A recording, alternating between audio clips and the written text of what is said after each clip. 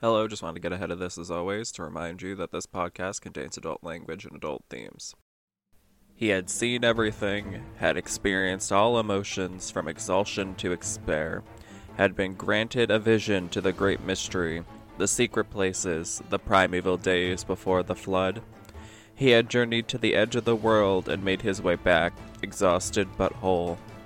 He had carved his trials on a stone tablet and had restored the holy Inanna temple and the massive wall of Uruk, which no city can equal. See how its ramparts gleam like copper in the sun. Climb the stone staircase, more ancient than the mind can imagine. Approach the Inanna temple, sacred to Ishtar, a temple that no king has equaled in size or beauty. Walk on the wall of Uruk, follow its course around the city. Inspect its mighty foundations, examine its brickwork, how masterfully it is built.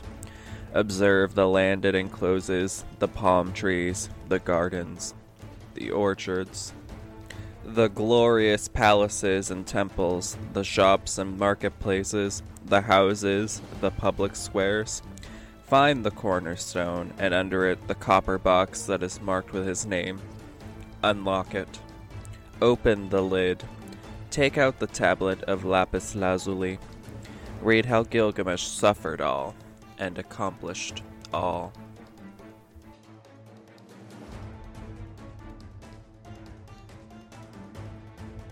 Hello and welcome to another episode of Cavalcade of Tales. As always, I'm your host, Drew, the millennial with a history degree.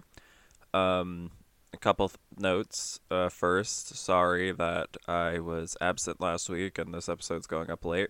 I have what the youth call neurodivergence or mental illness, and some days it's hard to want to do anything. And so the episode I had been planning has completely exceeded my expectations, and I'm still working on the notes for it. So that's why I didn't upload last week, because I was having mental health issues the week before, and I didn't want to just push out a really rushed episode. And then this week I have new stuff at work, so I was just very tired. That's why this episode's still going up same day, but it's a bit late, and I apologize for any inconvenience. The keen-eared listener will realize I sound different, and that's just, this is how I sound when I first wake up in the morning, so you get some ASMR, more baritone than I usually have. I'm gonna sound a bit more masked today. I got coffee. There's like a 80% chance that by the end of this, I'll sound normal. Like, this is just how my voice does. But today, we're tackling a huge topic. This is the Epic of Gilgamesh. It is the oldest epic poem in mankind. The current estimates place the time of it being put onto stone tablets at around 2750 BCE, which is about 1,000 years before the Iliad or the Odyssey, for context. In addition, this was written in cuneiform on tablets, which is the first writing system. In terms of what I'll be drawing from today, I'm drawing from the Stephen Mitchell translation of Gilgamesh, which was copywritten in 2004, but the paperback wasn't released until 2013. There is a chance that I'm missing some info from the story, because I know within the past 10 years they have found another tablet of the Epic of Gilgamesh. But it's kind of hard sometimes to figure out exactly where all the tablets of the Epic of Gilgamesh are. There's been a lot of the story we have is incomplete as it is, and there's also what we have right now is 11 tablets, or at least the book I'm using goes off the original 11 tablets. There is technically a 12th tablet, but there's a general consensus among historians and translators that it was just tacked on because it deals with some of the themes and it uses characters from the Epic of Gilgamesh in order to explain a regular occurrence. So it's not necessarily a part of the story, but was lumped together because they both starred, Enkidu and Gilgamesh. One of the other reasons I want to throw in here real quick, because I love to take a dig, is part of the reason we were having trouble with a lot of the Epic of Gilgamesh story is because of places like Hobby Lobby, who bought hundreds of thousands of clay cuneiform tablets to try to make a museum of the Bible. And not only did that money go directly into funding different forms of terrorism, but it set back a lot of archaeological work in the Sumeria and the Fertile Crescent for probably a good 5 to 10 years. So this is your regular reminder. Fuck Hobby Lobby. Even if you want to, I don't care if that makes me advertiser unfriendly. Like, I don't want their fucking money. I don't want religious Christian fundamentalist money. They can just cram it up their ass. Yeah. Also, I apologize in advance. Just Woken Up Drew is going to be a lot more glib about his opinions. So, but apparently, the people I do know that listen love that. So be ready for some of that. So the cold open was the prologue to the story, which kind of sets up the direction the tale is going to go. There are a bunch of parts I'm going to be omitting from my discussion of the tale to sort of make it flow a little easier. Since it's an epic poem, it runs into things that you'll see in later epic poems, such as Beowulf and the Iliad and the Odyssey, where it will repeat itself in rounds. So like something will happen and it will be like there's like later in the story there'll be a part where he has a dream, and he actually has 4 dreams in this sequence. And it's because repetition is an excellent way to remember a story, and the story would have been told orally before it was recorded, as most stories and epics poems are. So I've cut out some of the repetition, and I've cut out some of the like incredible going into detail that some of the stories do, because this also, like most epic poems, although the overarching tale is about a singular hero, there are a bunch of little myths that are embedded within, which is just, as someone has a history degree but only use it for folklorism, just some good shit. So the beginning of the tale talks about how Gilgamesh is 2/3 divine, because he is the son of Lugalbanda, who was a king who became a deity, and the goddess Nin's son. Real quick, I'm going to do my best. My ancient Sumerian is non-existent, so I'm going to do my best to pronounce all these names. I'm going to tell you right now, his best friend, his name is Enkidu. I'm going to pronounce that 12 different ways, most likely. But he is an arrogant king. He is, frankly, a spoiled brat. One quote is, he does whatever he wants, takes the son from his father and crushes him, takes the daughter from her mother and uses her. The warrior's daughter, the young man's bride, he uses her. No one dares oppose him. And that's from book 1. I have some quotes peppered in. I didn't do a super ton, but I thought it'd be cool. So one of the things is that he's sort of a dictator at the beginning, and the people cry out to the father deity, Anu.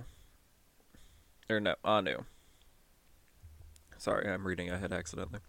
So they cry out to Anu, being like, we understand that, we are mere mortals, we shouldn't be affecting in the matters of gods, because Gilgamesh is 2/3 a god.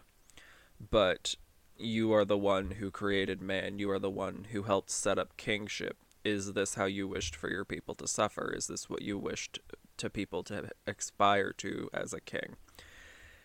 And he's like, okay, I hear you. I'll try to fix this. So what he does is he goes to his wife, the goddess Arunu, and she is the one who is like the divine goddess of creation, and he asks her to create an equal to Gilgamesh. This becomes a wild man known as Enkidu. He was essentially just plopped into the woods. He was this big, hairy man. In the translation I have, it talks about how his hair is long like a woman's. He is completely nude, and he runs around on all fours with the animals. He lived in the woods with the gazelle and the antelope and the deer until a trapper saw him, and he ran to Gilgamesh being like, there's a fucking wild man in the woods, and he's breaking our traps, so we can't have, like, deer meat. And Gilgamesh is like, this is what you're gonna do. You're gonna go to the temple of Ishtar, and you're gonna find the priestess Samhat. She practices ritual sex, and will be able to turn the wild man into something that the animals will no longer follow. One of the really interesting things about this tale is that it uses the ritualized sex of Shamash. No, Shamash is a different character.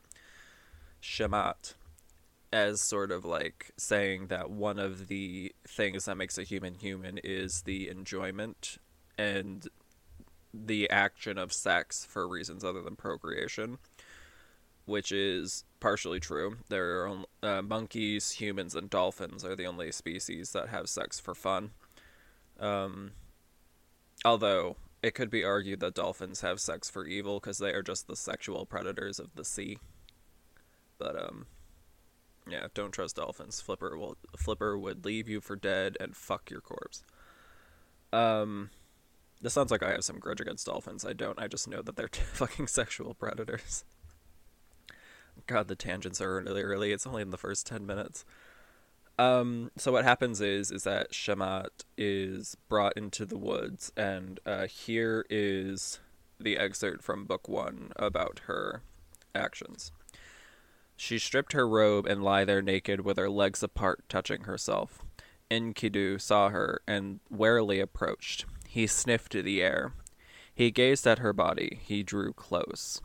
Shamat touched him on the thigh, touched his penis, and then put him inside her. She used her love arts. She took his breath away with her kisses, held nothing back, and showed him what a woman was. For 7 days he stayed erect and made love with her, until he had had enough. At last he stood up and walked toward the waterhole to rejoin his animals. But the gazelles saw him and scattered. The antelope and deer bounded away. He tried to catch up, but his body was exhausted. His life force was spent. His knees trembled. He could no longer run like an animal, as he had before. He turned back to Shamat, and as he walked, he knew that his mind had somehow grown larger. He knew things that an animal can't know. This is a incredible theme, and I want to say there are other examples of it in mythology, but I can't think of them right at this moment. But this is a very famous thing, the humanization of Enkidu through sex. As a concept, it's incredibly fascinating, and it also shows the importance of the ritualized sex that would be done at Ishtar's temples. One of the things you have to be careful of when thinking about the ritualized sex at Ishtar's temples is what we know of it from historical sources. Some of it is from the historian, not Hippocrates, because I always got to him. Herodotus was the creator of history. And what it is he's sort of a hostile witness, and he doesn't fully understand what's going on. So he's the one who invented the temple prostitutes of Ishtar. First off, we don't call them prostitutes anymore.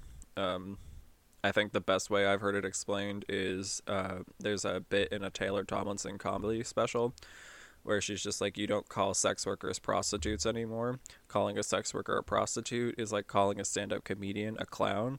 You're not technically wrong, but you're still an asshole about it. But the concept of ritualized sex in early polytheistic religions is nothing new and nothing like groundbreaking.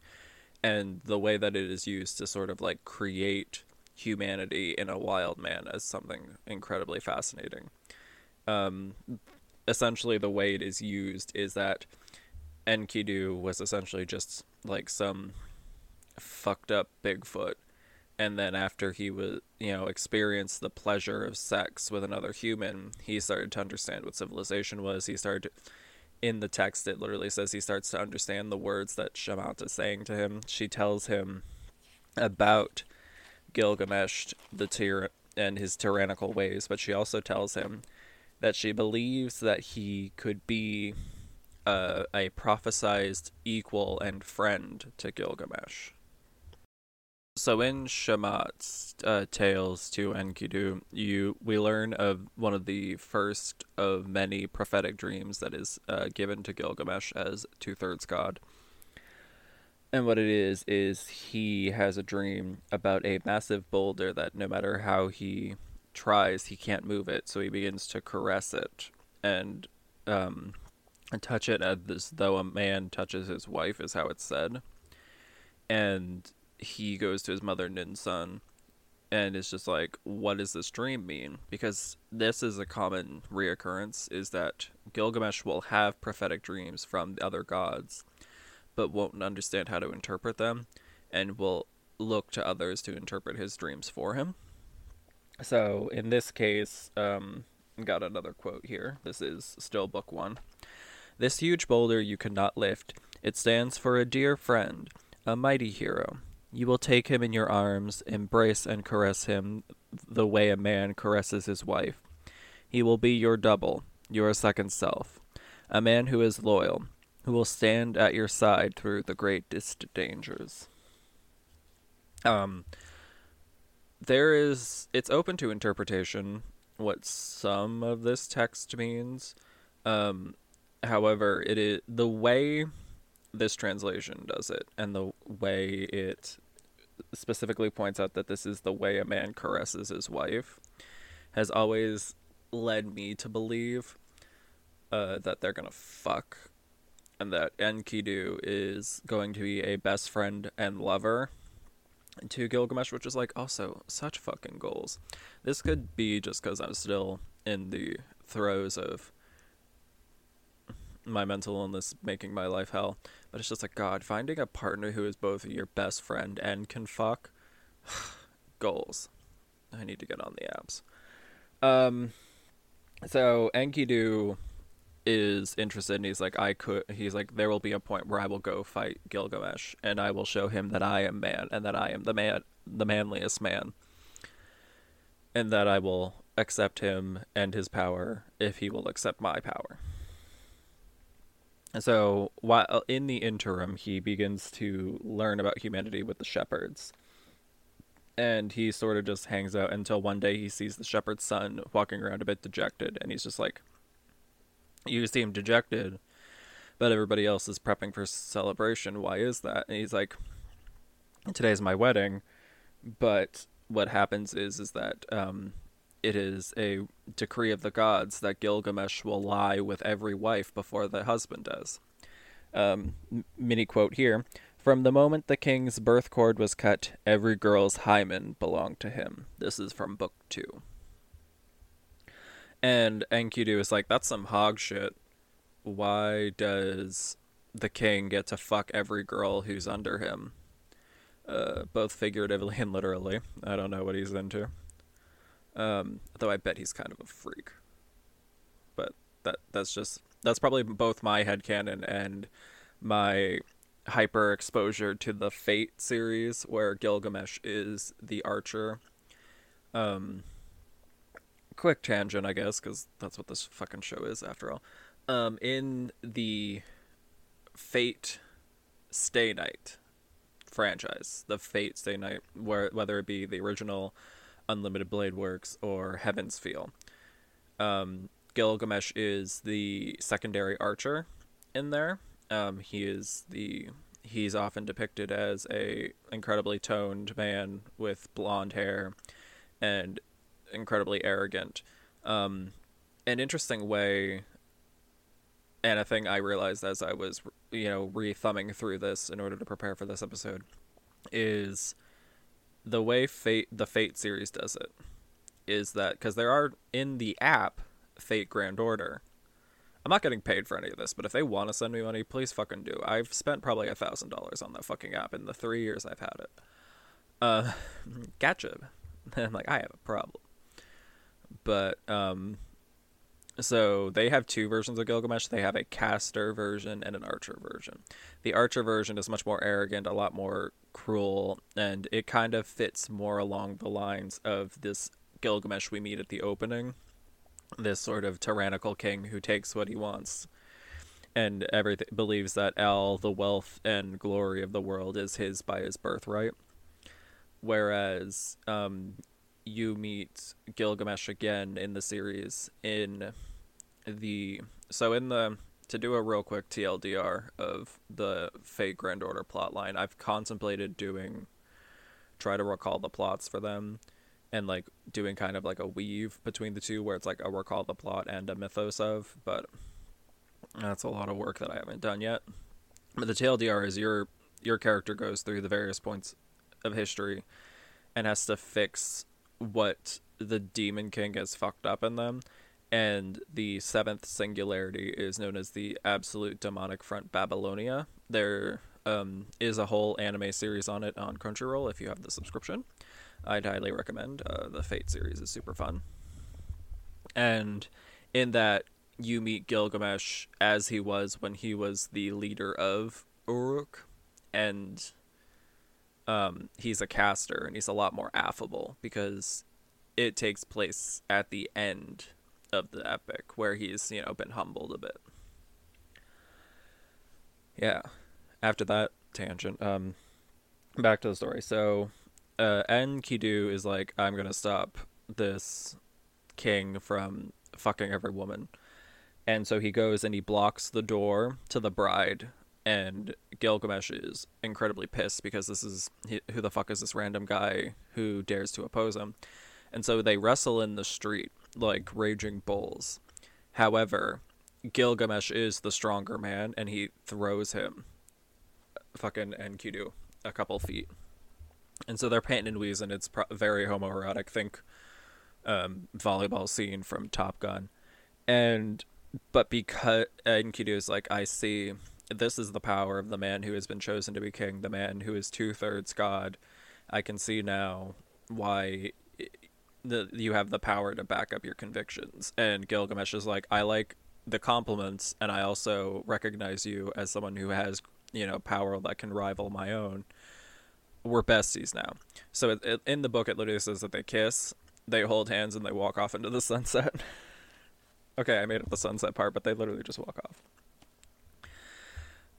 So the next tale takes place a little bit later, and Gilgamesh tells Enkidu that they are going to journey to the place known as the Cedar Forest, and they're going to slay Humbaba, the great monster, in order to use some of the lumber of the great forest. Enkidu is not fucking jazzed about this. He's like, I used to run with the animals. Everybody knows Humbaba is a terrible, fierce deity and is not meant to be trifled with. He is set there because the Cedar Forest is sacred to the god Enlil, and that to pick a fight is foolish.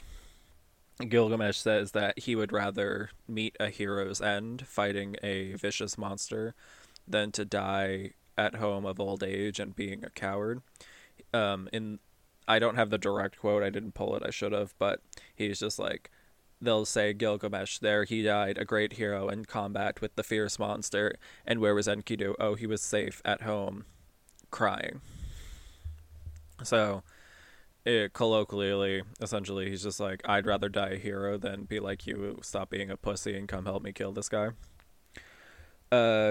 Gilgamesh, you can see that they're, the people after Enkidu sort of like is essentially stonewashes him a bit, so he takes care of a lot of those rougher edges.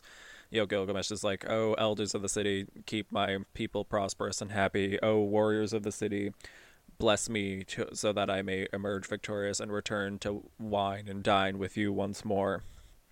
And Enkidu is like, elders, please tell Gilgamesh to fucking not be a crazy bitch and just abandon this quest, and Gilgamesh is like, okay, what if we get really cool swords and like really cool weapons?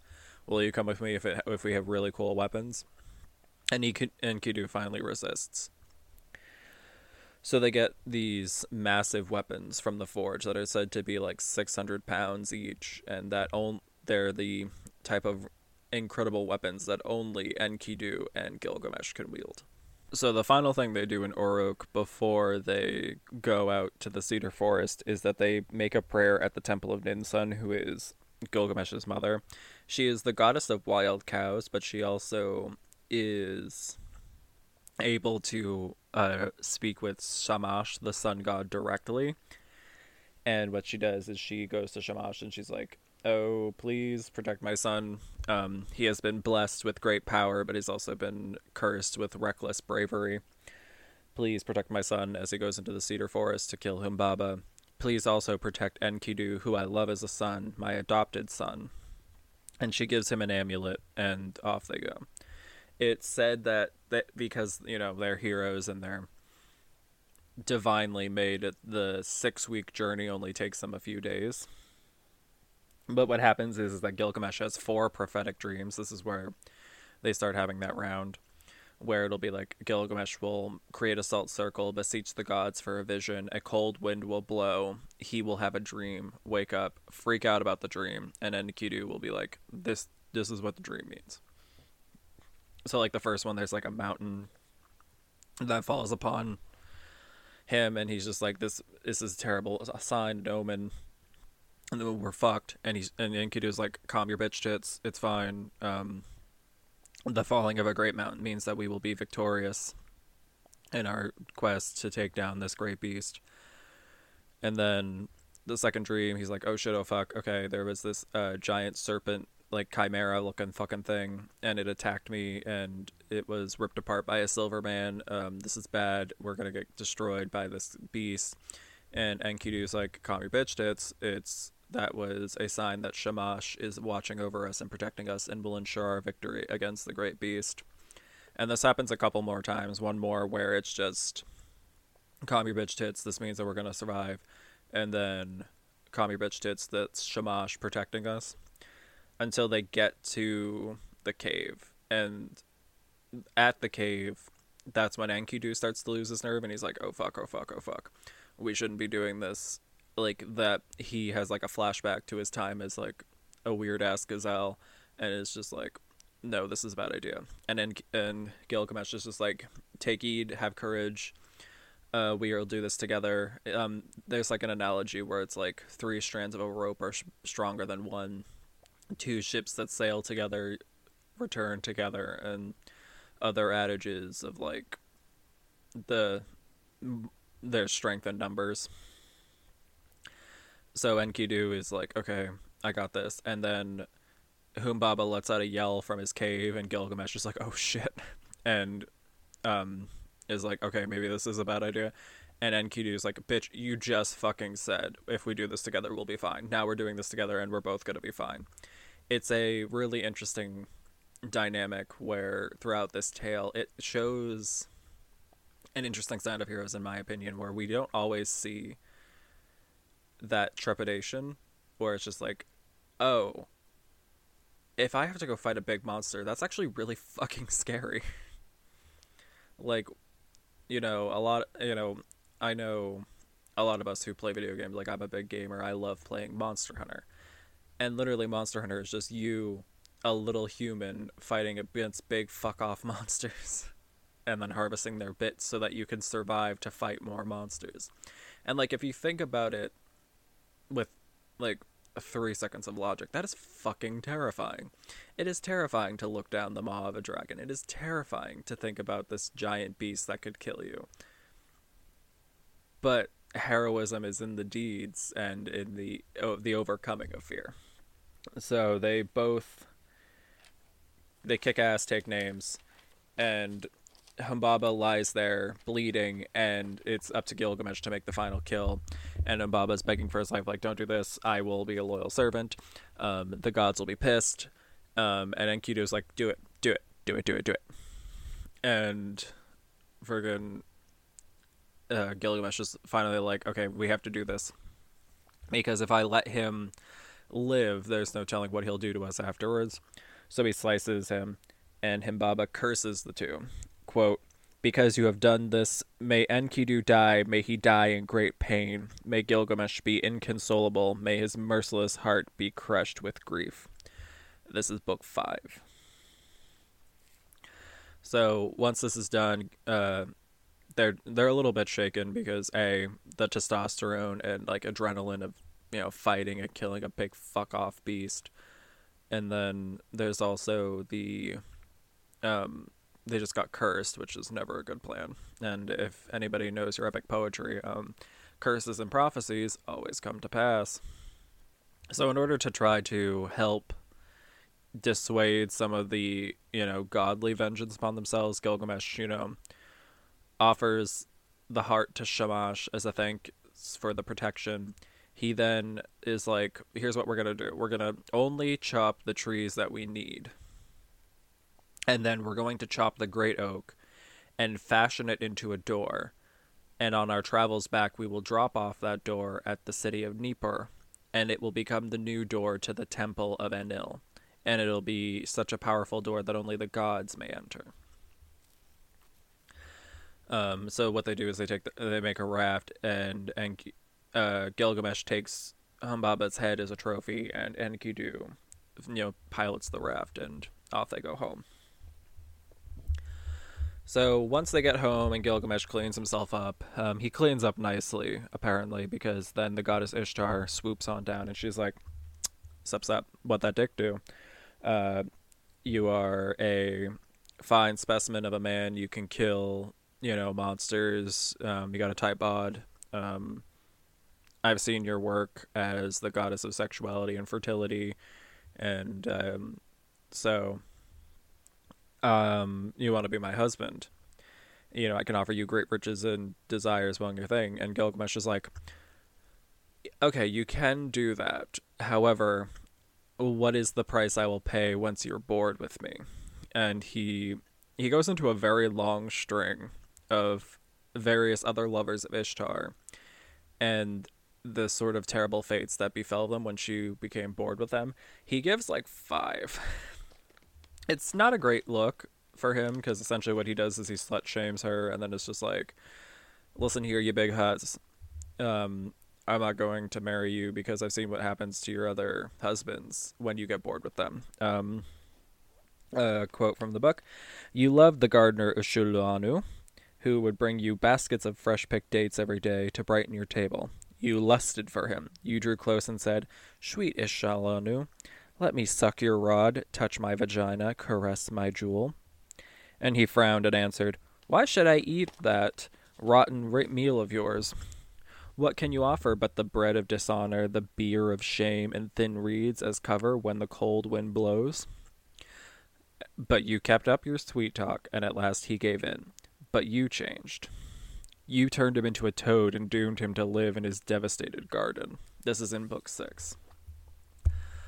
So in essence, he's just like, it would be fun for a little bit, but once you were tired with me, I would be doomed. And that's not a good look for me, and I'm king, so I'm not going to do that. And now a quick moment to plug the Patreon. Hi everyone, I know I haven't actually enabled ads yet. I keep forgetting, and then I buy some form of treat and then forget to set up the monetization part of this. But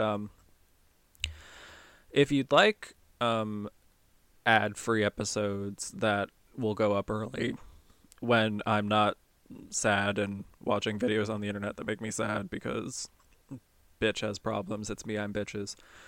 You can support me at patreon.com/cavalcade of tales. For $5 a month, you can help create a Discord community where we can tell stories and just, be ourselves and ignore the impending heat death of the universe. And the financial crises clawing at the American citizenry. And you can also join the book club, though we don't talk about book club. This month's book, as a reminder, is The Witch and the Tsar by Olesa Salanokovica Gilmore. I butchered that name, and I am sorry. but it is an excellent book about Baba Yaga that takes place during the reign of Peter the not Peter the Horrible.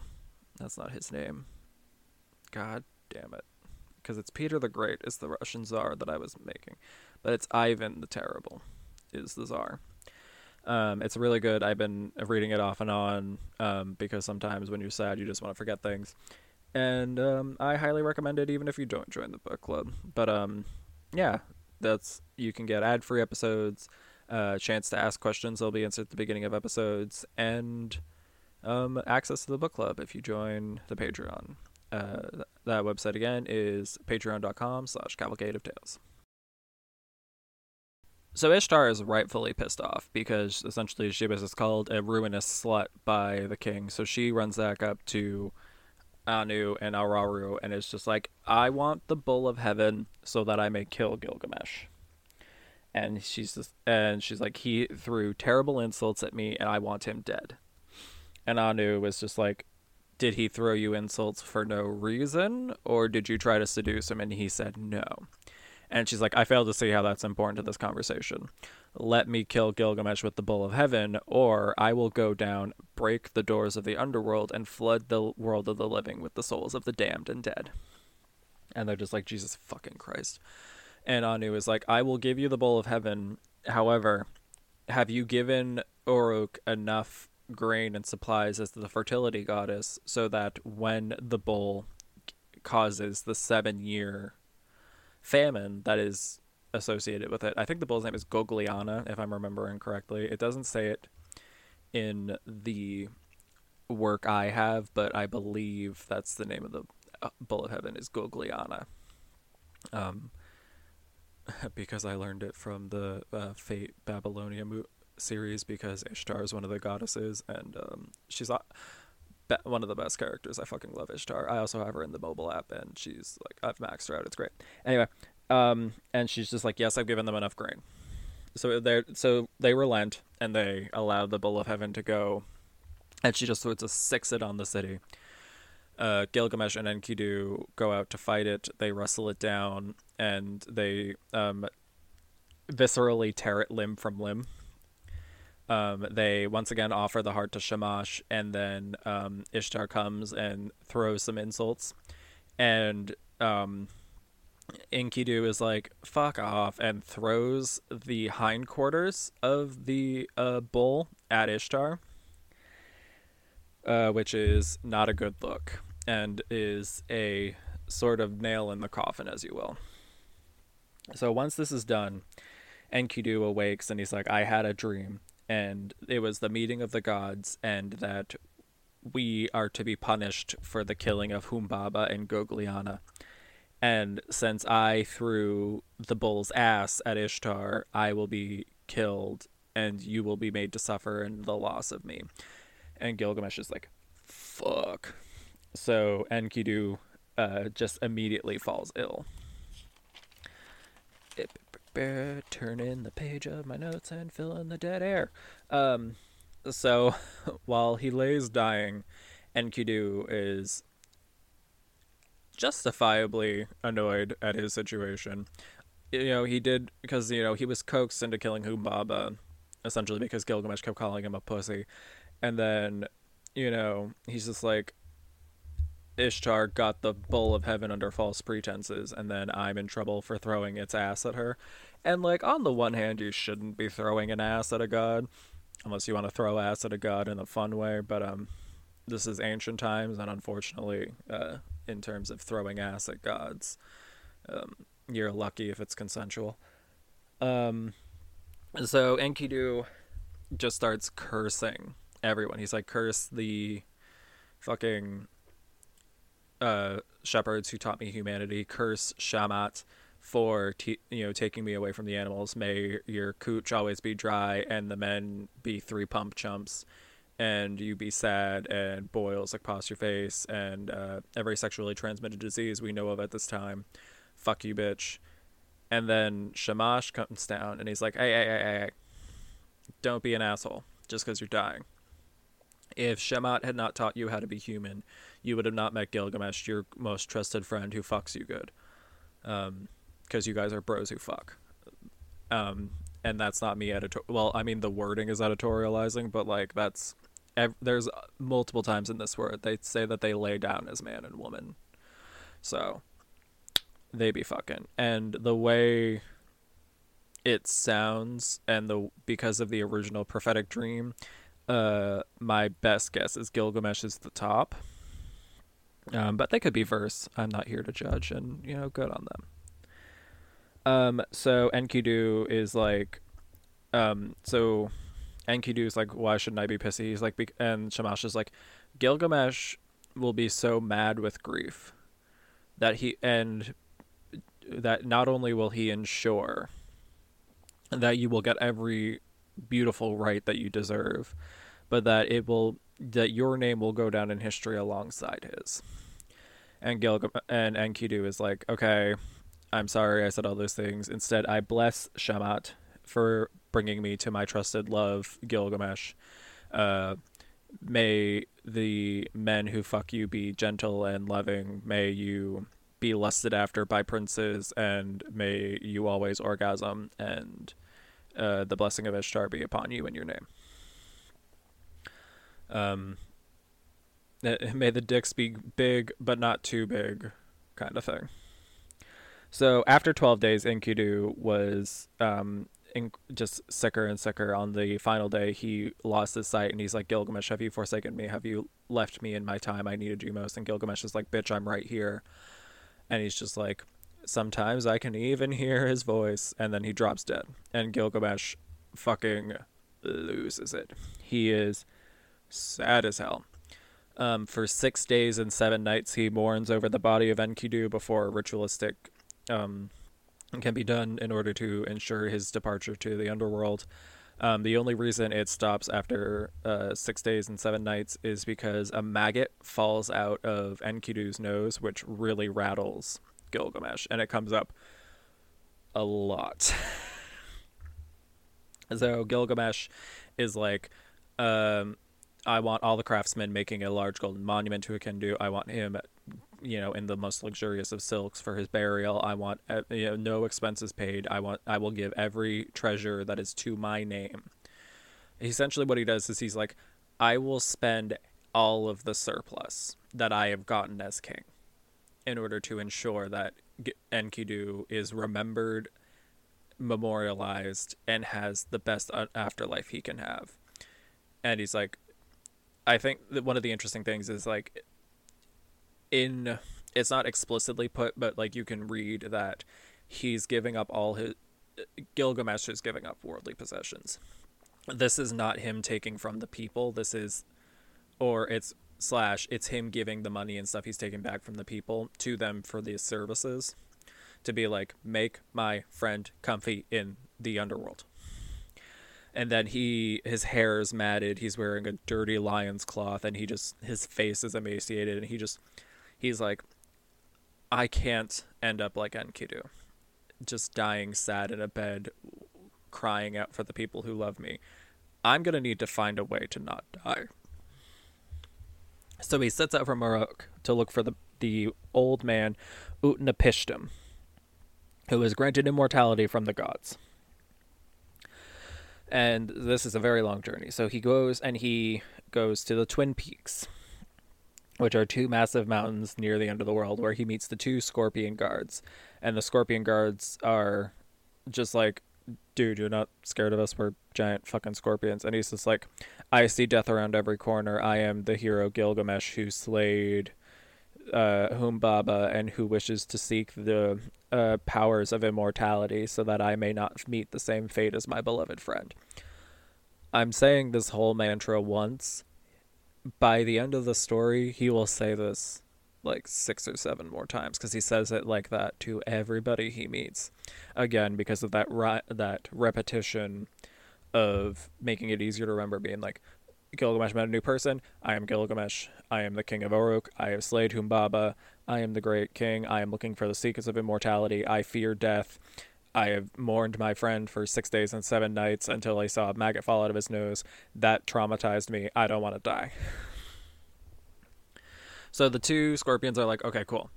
We appreciate your honesty and your self-introduction, and we appreciate your bravery. Uh, so here is what it is. So there is a valley between the Twin Peaks, and you have to reach the other end within 12 hours, or you will be burnt to death by the sunrise.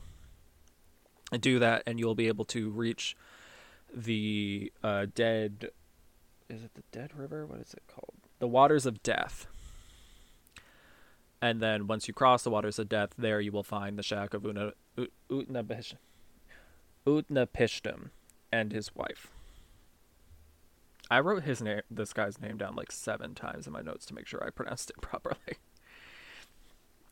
And so he runs, and it barely makes it before being burnt alive by the sun. He like crosses the threshold at like 11 hours and 58 minutes, and he finds a tavern near the Waters of Death, and it is being tended by the barkeep Shidri. And she's just like, whoa, shit. She locks the doors, gets on the roof, and Gilgamesh is like, I would love something to eat. Why do you bar the door to me? I'll break your doors down. And she's like, I barred the door because clearly you're a fucking wild man, and threatening to break my doors down doesn't help your case that much. And he's like, I'm no wild man. I am Gilgamesh, scared of death, king. And she's like, you look like a bit shit to be a king. And he's like, I'm scared of death, and I've been traveling so that I can gain the secrets of immortality from Utnapishtim. And Sidri's like, well, that's a dumb fucking goal. Humans are born to live and die, and you who have been given such privilege should have, instead of given up, why would you prolong your mourning? I don't think this is what Enkidu would have wanted for you. And he's like, what the fuck do you know about what the dead would want for me? And off he goes. So he gets to the edge of the Waters of Death, and he sees 2 stone golems. And in a act first, think it through later, he immediately kills the 2 golems. Once the 2 golems are dead, the serviceman of Utnapishtim, Urushanabi, comes out, and he's just like, who the fuck are you? And he's like, I am Gilgamesh, filthy, emaciated, scared of death. And he's just like, well, you don't look like much of a king. And he's like, what part of emaciated from my fear of death did you not understand? And he's like, well, you're filthy and gross. Don't, stay downwind.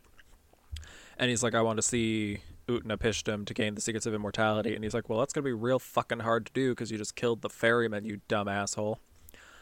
And he's like, oh, can I just swim across? I'm, 2/3 god. And Urashanabi is like, you could try, and you'll die, because these are the Waters of Death. They didn't get that name because they were found by Sir Seymour Death. The only being who can cross the waters without dying is Shamash, and that's because he can literally fucking fly. And Gilgamesh is like, shit, what do I do? And Urashanabi's like, okay, I need you to go into the woods and cut down 300 and make 300 like ferryman poles of wood. And that with those, I'll be able to ferry you across. And Gilgamesh is like, can do. He finishes the task, and he's like, okay, you're going to push the boat forward with the stick. And when you can't, the water's going to eat away at the stick. And when you can't push the boat any further with the stick, you're going to drop it because you don't want to accidentally touch any of the water and start a new one. That's the reason I needed you to make 300 of these. We got a bit of a fucking trek. So Gilgamesh finally gets across, and he meets Utnapishtim, and Utnapishtim's this old man because he's fucking older than dirt, and that's not even a lie. And Gilgamesh is like, old man, I'm looking for Utnapishtim, and Utnapishtim's like, who the fuck's asking? He's like, I am Gilgamesh, sad, covered in dirt, tired, scared of death. I'm looking for the secrets of immortality. Utnapishtim's like, why the fuck would you want to be immortal? This sucks. He's just like, He's like, you're squandering your gifts. You have been blessed by the gods, being both 2/3 god and also being a king. And he's like, your people have grown to love you. Enkidu would not have wanted you to throw away all the blessings you've been given and the gifts of life that you have in order for this dumbass search for immortality. And Gilgamesh is just like, dude, a maggot fell out of his fucking nose. I can't. I'm so scared. So Utnapishtim is like, okay, you want to be immortal? This is how I became immortal, to give you an idea of the scope of shit you have to do. So at this point, I'm gonna cut a few details because there's like this is a majority of this book of it. Utnapishtim tells Gilgamesh the story of how he became immortal, and what it is how there was a great flood. That Enlil wanted to flood the earth. The humans were gross and stupid, and not worshiping the gods properly. So there was a council of gods, however, who were just like, we can't let all the humans die. Who's going to worship us and like run to Costco's for snacks? The ancient Babylonian Costco. We literally gave them the ability to write so that they could do math, so that they could bring back my proper change because I want Funyuns. And so Ea, the trickster god, was like, Utnapishtim, I have heard that there's going to be a storm coming. You should build build a shelter this way.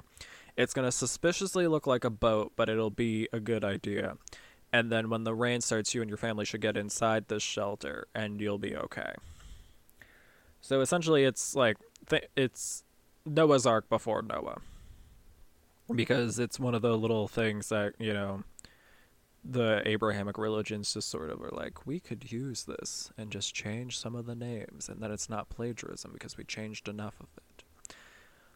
And nobody's going to catch us until a fucking jaded millennial will point this out in 2023. So after the flood, Enlil was pissed because he's like, why the fuck are there humans on my planet? And Ea's just like, well, it was dumb for you to kill all humans. Who's going to run and get us Funyuns? And Enlil is like, okay, here's what we're going to do. I'm going to make Utnapishtim and his wife immortal so that they're no longer human. And therefore, I wiped out all humans because this is important to me. And Utnapishtim is like, it took the interference of gods in order for me to become immortal. And it's like, so you're going to have to overcome some shit too.